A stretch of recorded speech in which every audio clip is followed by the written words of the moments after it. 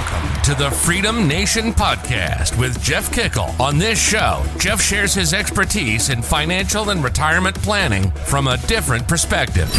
Planning for your Freedom Day, which is the first day that you wake up and have enough income or assets and do not have to go to work that day. Learn how to calculate what you need, how to generate income sources, and listen to interviews from others who've done it themselves. Get ready to experience your own Freedom Day.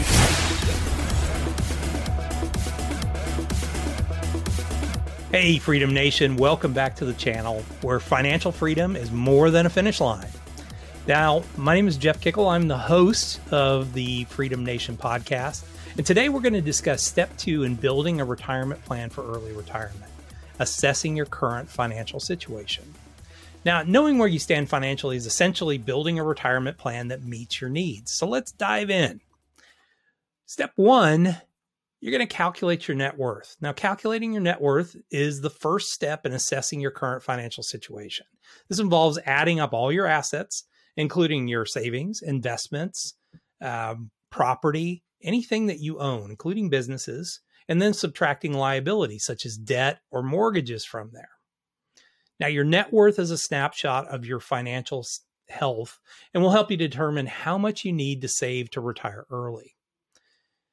Now, step 2 of the process is you're going to evaluate your current savings and investment accounts. After calculating your net worth, the next step is evaluating your current savings and investment accounts.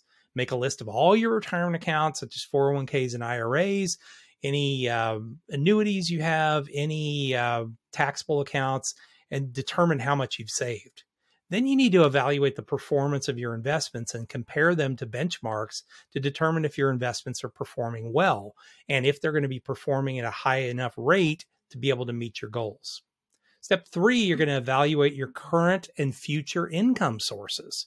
So after looking at your savings and investments, the next step, you're going to evaluate those future income sources by considering factors such as pensions, Social Security benefits, rental income, business income.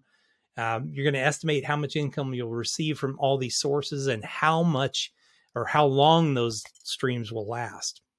Then at step 4, you're going to identify any gaps. So you're going to look at your current situation. You're going to look at your estimated retirement expenses and projected retirement income.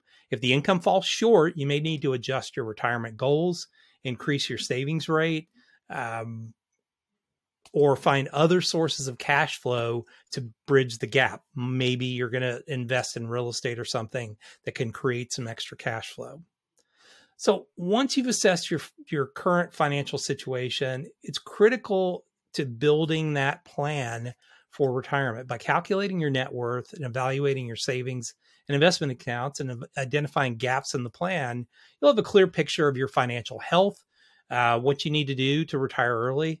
Now, don't forget to subscribe to our channel for more financial tips and advice. And as always, we love comments, so please make some comments below here.